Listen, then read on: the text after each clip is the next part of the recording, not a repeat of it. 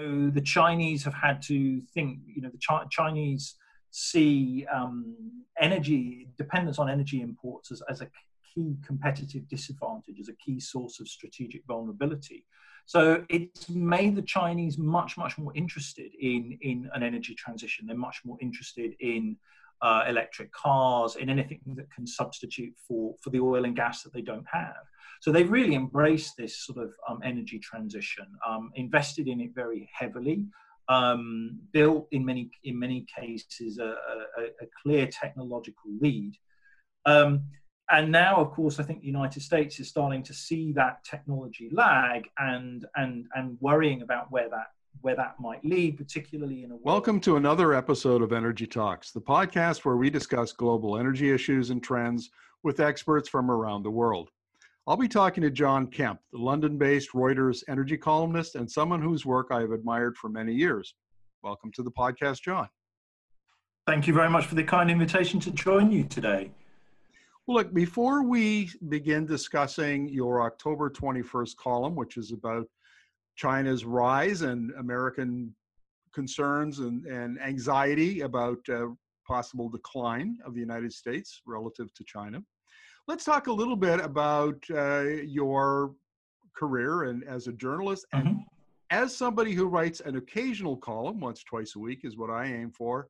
The grind of writing a daily column about energy that's a tough gig, man. Tell us a little bit about how you go about it, how you pick topics, and do you run into writer's block? Not anymore. I mean, I actually I find writing is the easiest part, to be honest, and it takes very little time. The hard part is generating ideas, and my usual process is actually to start playing around with data. I spend a lot of time. I probably spend the majority of my day playing around with data and playing around with spreadsheets, build charts to sort of test out theories. And then the writing is really on the back of that. So, I mean, in many ways, I'm a chart geek, and I then produce some text to sort of explain what the chart shows.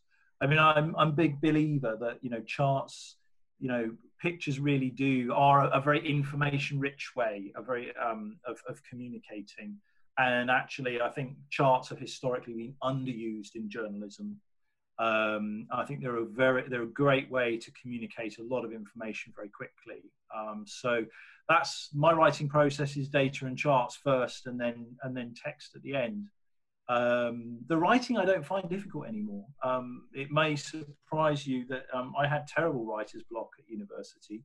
I used to rewrite and rewrite the same paragraph over and over again. All I can say is I took a job after university writing. I had no choice but to write or be fired. And over 20 plus years, it becomes second nature, to be honest. So, that should give hope to anybody that you can get over it. Well, I think you've described a process that's similar to a lot of writers, and certainly one that I've followed. My technique is to read and then outline. Sketch outlines and develop once I've got the structure of a column, then I find the information that's almost like a paint by number. Now, hopefully I'm a little more creative and interesting than a paint by number, but it's kind of that process. Well, look, that's a great background and lead into the discussion of your column, which is China's rise and U.S. fears about decline. Now, if we had done this podcast before November 3rd, I think it would have been one conversation. But now that we have President-elect Joe Biden preparing to take office on January 20th, I think it's a very different conversation. So I went back to Biden's climate and clean energy platform. China is mentioned 11 times. And I'm going to read a paragraph that I think is really germane to this conversation. So here we go. Unfortunately, today the Trump administration is allowing America to fall behind in the clean energy race for the future. In 2017, China invested $3 in renewable energy for every dollar in America, giving China an edge on the technologies of tomorrow that will generate well-paying jobs. By 2030, the Biden administration will put the United States back in the driver's seat making America the world's leader in clean energy research, investment, commercialization, manufacturing, and exports. And that seems to me to illustrate exactly what your column was about. Yeah, I mean, a bit of international competition is usually actually very good for technological innovation. I mean, you think back to the tremendous shock that the launch of Sputnik by the Soviet Union had on the United States, and that really accelerates the space race and the development of all the technology around that. So, a little bit of international competition is actually usually very, very good for technology innovation and for policy innovation as well. And I think for a period of time, I mean, between 1945 and 1989, you know, the United States had a clear competitor in terms of the Soviet Union. With the demise of the Soviet Union, you have a sort of a 20-year, 25-year period in which really the United States had no significant international competitor. And you might argue that that bred a sense of complacency. Now, suddenly, you know, the United States very aware that China is catching up fast, and that's starting to sort of create that competitive international dynamic again. I think you're right. And one of the things that stuck out for me in that platform is the focus on clean energy. Biden really, I think, gets it, that there's an energy transition underway. And he particularly gets it that the 2020s is a key decade. This is the decade of disruption, where all those technologies that have been on the adoption S-curve for 10, 20 years, they've been, you know, in the market, maturing, dropping in cost, becoming more efficient, becoming more competitive. During the 2020s, I think we're going to see them really become the dominant technology. Biden gets that, and he wants to spend a lot of money ramping up American technology, R&D, commercialization, so it can catch up and pass China. Is that a fair summation of where you think Biden's going? Yeah, I think so. I mean, the United States has been very fortunate in that it has a tremendous endowment of fossil fuels, lots of oil, lots of gas, lots of coal, which has been a tremendous source of competitive advantage. China doesn't have that benefit. I mean, China has a lot of domestic coal, but very little oil and relatively little gas that is at least accessible. So the Chinese have had to think, you know, the Chinese see energy dependence on energy imports as a key competitive disadvantage, as a key source of strategic vulnerability. So it's made the Chinese much more interested in an energy transition. They're much more interested in electric cars, in anything that can substitute for the oil and gas that they don't have. So they've really embraced this sort of energy transition, invested in it very heavily, built in many cases a clear technological lead. And now, of course, I think the United States is starting to see that technology lag and worrying about where that might lead, particularly in a world where we might be constrained in terms of burning fossil fuels. So the Biden platform is very much about trying to catch up with where the Chinese are and indeed to overtake them. I want to put a bit of a Canadian spin on this because I'm based in Canada, follow the Canadian energy news here very closely. And there's a big debate right now over the Keystone XL pipeline, which Biden has promised to cancel the presidential permit on it. And there's hope in many quarters of Canada that Prime Minister Justin Trudeau can meet with Joe Biden and cut a deal of some kind to save Keystone XL. But when we look at it through the lens of the clean energy plan that Biden has, and I make the point that Canada is rich in commodities, coal, oil, and natural gas. It's been a trading partner of the US, a big one for decades, particularly in oil and gas. But clean energy, electricity essentially, is basically a technology. It's not a commodity. And so the US could conceivably over time build enough of its own wind and solar and battery capability. And Tony Seba makes this argument very clearly in his most recent study. And what does it need Canada for then? Canada becomes a marginal supplier of maybe heavy oil or something like that. And I think that argument dooms Keystone XL. And so I can see the point of the Chinese, saying, if we continue down the road we're on, we're vulnerable. Our energy insecurity makes us vulnerable. Why would we not leapfrog onto all of this new electricity generation technology, which then leads us into all sorts of the ancillary technology like batteries and electric vehicles and all of that? It seems like a 21st century economic development strategy to me. Yeah, absolutely. I mean, in some ways, if you think back between the early 1970s and the middle 2000s, the United States became increasingly worried about its dependency on oil imports. And then in the 2000s, it's increasingly worried about its dependency on natural gas, potential dependency on natural gas imports. And over that period of time, the top objective for policy was to try and develop more domestic resources, which they were never terribly successful at doing, and also to find ways of reducing dependency on oil and gas. So you have lots of research programs into coal gasification,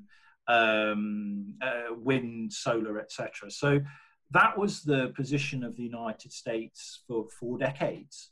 Obviously, with the shale revolution, which unlocks enormous domestic oil and gas resources, the United States sense of energy insecurity has lessened. But China now finds itself in the position that the United States did then. It's importing increasing volumes of oil and gas. That is a source of economic insecurity. If the price of oil spikes, then it will hit the Chinese economy very hard. It's also a source of strategic insecurity. Most of the oil is all arriving by sea and from the Middle East, which leaves you very vulnerable to a blockade by the US Navy in, say, the Straits of Malacca. And much of the gas is coming from countries like Australia, who are allied with the United States and increasingly see China as a potential adversary. So, China has a strong economic and strategic interest in moving away from dependence on oil and gas. And you can see that playing out. I mean, they have tried, like the United States did in earlier periods, they have tried to develop their own oil and gas industry. They've tried to grow their output with limited success so far. So the alternative is to invest very heavily in renewables, and also possibly in the long term in coal, combined with some sort of carbon capture technology. That raises the question of China's Belt and Road Initiative, which Biden addresses several times in his clean energy plan. And he singles China out for being a bad boy for helping other countries invest in coal power plants. He sees this as being inimical to, climate action. But you can kind of see China's point of view on this. I mean, the first thing you want to do is help these countries, which are your potential market. I mean, it's like Latin America is to the United States. It's a captive market. It's your backyard. And so you want them to develop their electricity infrastructure as quickly as possible, because that's where you're going to be selling all of your clean energy technology, or that'll be your primary market maybe. And Biden is talking about reining that in, and he does it from a climate point of view, and very cleverly doesn't talk about the economic point of view. But I think that that's equally as important from an American perspective. Yeah, I think countries are always concerned about security in their near abroad. In the case of the United States, that's been Central America, the Caribbean, South America. In the case of China, it's it's the adjacent parts of Eurasia and the Pacific. So that's quite a natural, normal reaction for a major power. And one of the ways that you build alliances, one of the ways that you improve the strategic environment is to offer investment, usually coupled with sort of some form of soft loan. And again, that's a fairly classic strategy. The Chinese are not doing anything with the Belt and Road Initiative that the United States didn't do before them, and the European colonial powers before that. So it's a very normal, natural system. One of the areas where China actually does have tremendous technological advantages is actually in the electricity system as a whole. So not just coal-fired power plants, but also ultra high voltage transmission networks. And I think so. One of the things that China's trying to do is to offer some of that technology to friendly governments. And that's what's happening under the Belt and Road Initiative. And the difficulty is that I don't think the Chinese have there's no evidence that the Chinese are particularly promoting the use of coal. What they're doing is they're promoting electrification. And if the simplest, cheapest choice for a particular country is to either burn domestic coal or import coal to generate electricity, that's what the Chinese are offering them. If the simpler choice, if the choice is to do natural gas, then the Chinese will offer them a natural gas power plant, the expertise for that. So I don't think that China is particularly culpable in funding coal-fired power plants. It's just that this is an area the West has withdrawn from already, and the Chinese are continuing to offer that technology. Let's talk for a moment about U.S. shale and gas, because you mentioned the enormous increase in production. U.S. is now somewhere around, did it get up to 15 million barrels a day of oil production? It's somewhere in that range, low to mid-teens. And it seems to me that if I was a President Biden, and I knew that, gasoline was going to be around for decades yet. We're not going to get rid of it immediately. One of the things I might do as part of my climate initiative is to help some of these refineries that have transitioned to heavy crude oil processing. It costs about $1 billion to convert a refinery. I might offer them money to convert back to light sweet crude. So not only do I potentially lower the GHG emissions from refining gasoline, but I also free up maybe 2, 3, 4, 5 million barrels a day of market for my domestic producers. What do you think of that idea? That's an interesting one. I hadn't really considered it. It's certainly true that I think the United States will. I don't know. I think it's a very difficult one. I suspect that the focus is more likely to be on trying to improve market or to maintain or improve market access for the United States to export some of its surplus light sweet crude. I think, for example, there will be. The Trump administration's obviously been pushing very hard to get that light sweet crude into Asia. And I think a Biden administration, while I think it will probably press less hard, particularly for, say, the Chinese, I think it will still want to keep the door open for US crude exports. I'm not sure that they're going to want to try and sort of reconfigure all the refineries. If I'm honest, I think what the Biden administration is more likely to do is to say, we see a gradual transition away from oil over, say, a 15 to 20 to 25 year period.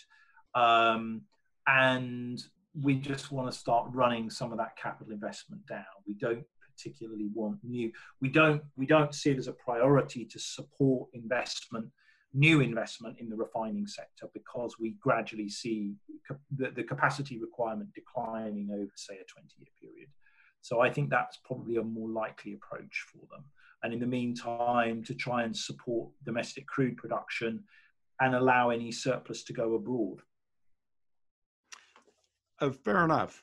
And I should point out that you recently wrote a column about how North American and European refining capacity was shifting to Asia as gasoline and diesel consumption declines in those mature markets. So yeah, and I think that's absolutely the direction of travel. That the direction of travel implied by the Biden platform is gradually to have less domestic liquid fuel consumption and a smaller refining sector. Let's talk about the politics of U.S.-China relations. They've been very contentious under Trump, and he did that very deliberately.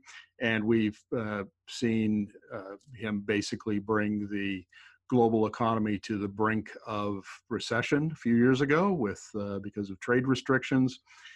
And you can see clearly that Trump was responding to some of the same anxieties that you talk about in your October 21st column, and presumably Biden will be also responding to those kinds of anxieties. How might you think that a Biden administration, though, will handle the relationship with China? I think people may be surprised that there's a lot more continuity than change on the China issue from a Trump administration to a Biden one. A tough policy towards China is perhaps one of the few areas where there's a pretty widespread consensus in Washington, D.C. And I think that consensus of confronting China, of taking a strong line, is something that will constrain a Biden administration, even if it wanted to do something different. So I think there will be a lot of continuity. I think what there may be is a change of style, and there may be a slight change in strategy. So Biden, I think, is likely to want to try to redouble efforts to try and build alliances to contain China's rise. I think that will, the Trump administration has already been doing that in terms of tightening relationships with Australia, building new relationships with India in what it calls the Indo-Pacific theater. What I think the Biden administration will do is it will double down on those efforts, and I think it will also try to rebuild relations with traditional allies in Europe to try and get them on side in this kind of, they won't call it this, but an anti-China coalition in a broad coalition of like-minded democracies to confront China. So I think there will be a lot more continuity in terms of the basic direction of travel. I think there will be some change in style.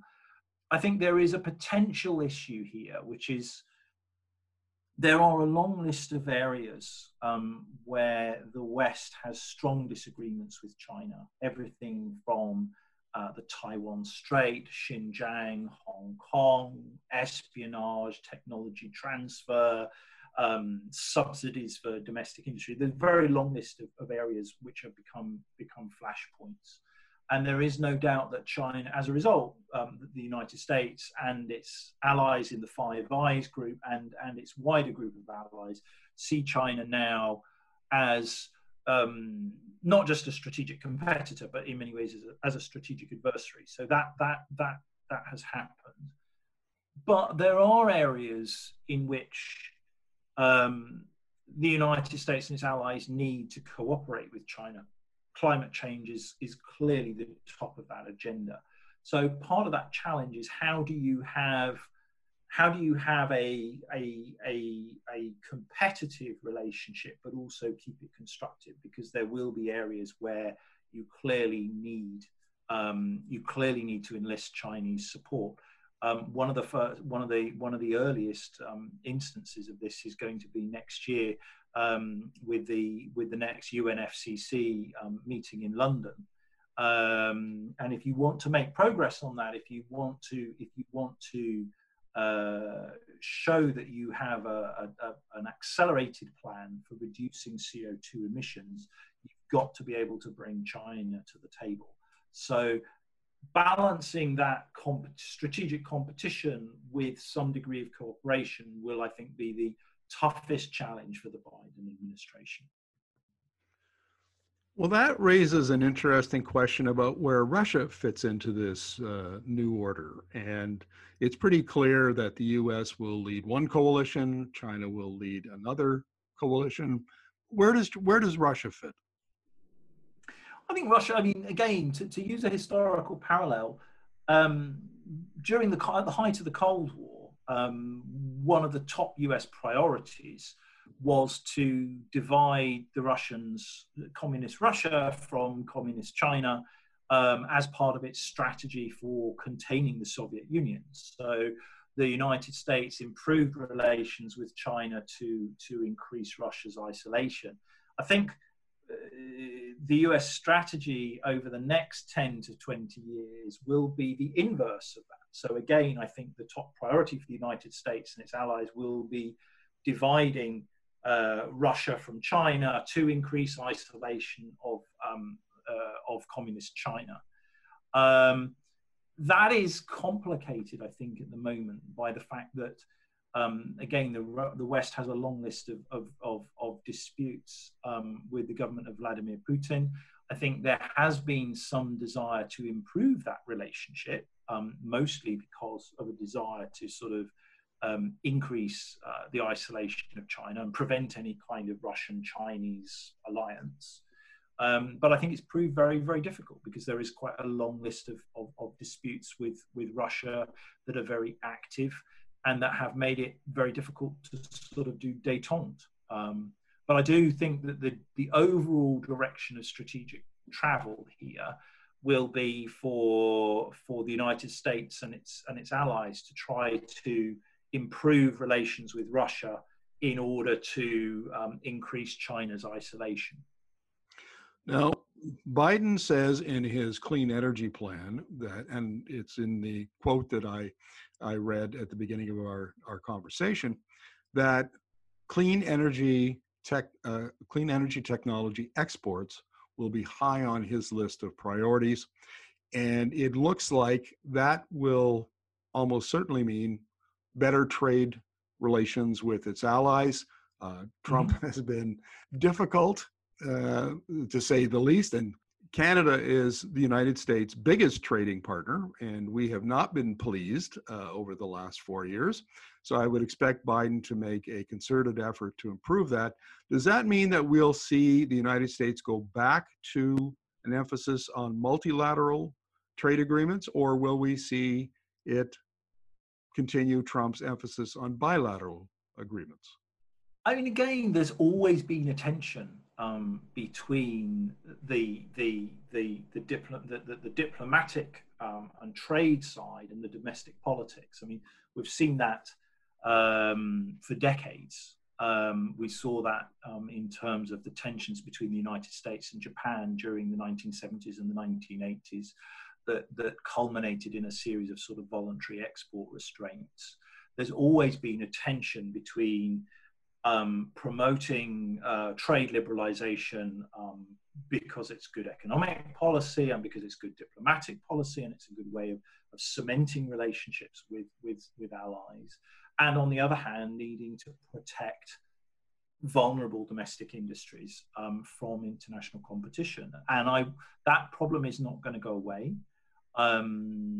Joe Biden has won the presidency by very narrow margins in a number of states.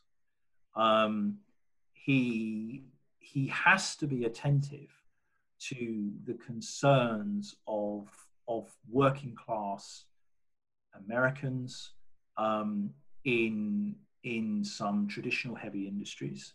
He can't simply lift all the tariffs and let them face, full-blown international competition. So it's a tough one. It will be a tough one. And again, I think what you will see is that there may be more elements of continuity between the Trump administration and a Biden administration than people currently assume. I think there'll be a lot more talk about multilateralism, and that multilateralism will also be packaged up again as a way of creating a united front to confront China. And I would see that happening. I think there will be much more emphasis on the need for international rules, enforcement of those rules, to kind of with the aim of constraining Chinese behavior. But at the same time, it runs up against the domestic political reality. You know, Biden has been elected with a wafer-thin majority in a number of states that either he or his successor as a Democratic nominee will need to win again in 2024. And that means being very careful about trade measures that threaten domestic jobs. Final question, John, and I'm interested in your take on the pace of the energy transition. Are you in the Vaclav Smil camp, which says that energy transitions are very slow, and that he argues rather adamantly that too many clean energy boosters, perhaps Joe Biden would be in that camp, are out way ahead of the technology and ahead of the process? Or are you in the Tony Seba camp, which states that the technology is ready? It's been on the adoption curve for 20 years. It's now coming to the inflection point, and the adoption of solar, wind, and batteries and other related technologies are really ready to be adopted, almost like the iPhone, where you have a rapid, decade of rapid growth, and that transforms the very structure of the industry as well as all sorts of related components of the economy. Where do you sit on that? My inclination is probably closer to Smil. I think he's right. The economics of energy transitions naturally take very long periods of time. We're talking about a capital-intensive industry. We're talking about very complex systems. They naturally change, fairly slowly, and it takes multiple decades. In this particular instance, the question is, can we use political will and a conscious political decision to try to speed up a process that would naturally take multiple decades? I think the real question there is, does that political will really exist? And again, I go back to the point, which is, it is not clear that climate change is a super high priority for a large part of the population. What I think we've had in the United States, for example, is an election in which climate change was not one of the highest priority issues for most American voters. And again, you've got, the Biden administration has some very, very ambitious plans around climate change. It has a narrow majority in the House of Representatives. It may not have a majority at all in the Senate, which constrains what it can do. It faces a fairly tough, potentially a very tough re-election battle in 2024, whether Joe Biden or his vice president or another Democrat is the nominee in 2024. It has razor-thin margins in a number of key industrial states that could be hit very hard by climate change policies. So it's not clear to me, we know that the economics favors a slow transition. We know that perhaps a strong political push could accelerate that process, but it's far from clear to me that we have that strong political will at the moment, whatever the Biden platform might say. Fair enough. And I want to close with just a bit of a conversation around the importance of displacement versus disruption, because it seems like we don't take this seriously. We take the Smil view and say, well, it's going to take a long time and we have plenty of time to adapt. And I think that we miss the importance of disruption. It doesn't take, for instance, in oil markets, you know, when we saw the downturn in late 2014, oversupply of maybe 1.5, 2 million barrels in a 100 million barrel a day market, and it was a tremendous disruption. And sometimes very small changes within the market Mhm. can lead to very significant disruptions. And I think that's what the 2020s are about. We're going to see, you know, maybe market penetration of a particular technology might rise from 3% to 5% or 5% to 10%. But that will be the thing that disrupts markets significantly and really accelerates change. What's your take on that? Yeah, I mean, it's if you think about, you know, energy transitions at one level are quite slow, so they take, they might play out over sort of 40, 50 plus year periods, but the average working lifetime is more than 40 years, in any of the advanced economies. So, the reality is that although the energy transitions actually happen relatively quickly compared to a working lifetime, people who are entering the job market now in a world that is dominated by oil, gas, coal, are like it's very plausible that by the end of their working lifetime, the world will be completely dominated by wind, solar, renewables, and electric cars. And that, I think, is the key challenge, that, even though these transitions play out in some ways quite slowly, compared to any one person's working lifetime, any one voter's working lifetime, any one employee's working lifetime, it's pretty quick. That's not too scary if you are in your early 20s and you're just starting out and you haven't, it's much more scary once you get to your mid 40s or your 50s, and you have acquired a lot of industry specific capital, and retraining, and finding a new job is very hard. So I think that for me is the key issue, that the transition could play out quite quickly in terms of people's working lifetimes, and be enormously disruptive. John, thank you very much for this a fascinating conversation, and we'll look forward to chatting with you again about these kinds of issues, because we are not seeing the last of them for a long time. Thank you.